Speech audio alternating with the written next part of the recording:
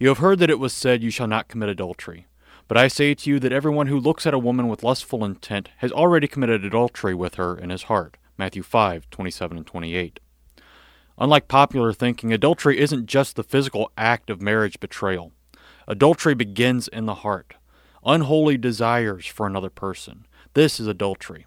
Lustfully looking at that man or woman, wishing you could be lucky enough to sleep with them, wondering what they would look like with less on. This is adultery. And it happens every day, everywhere. Television shows are full of it, and all of it is considered normal. Normal human behavior. Humans are sexual beings, but sex was given to be expressed and enjoyed inside the marriage bond. God compares his relationship with his people to a marriage.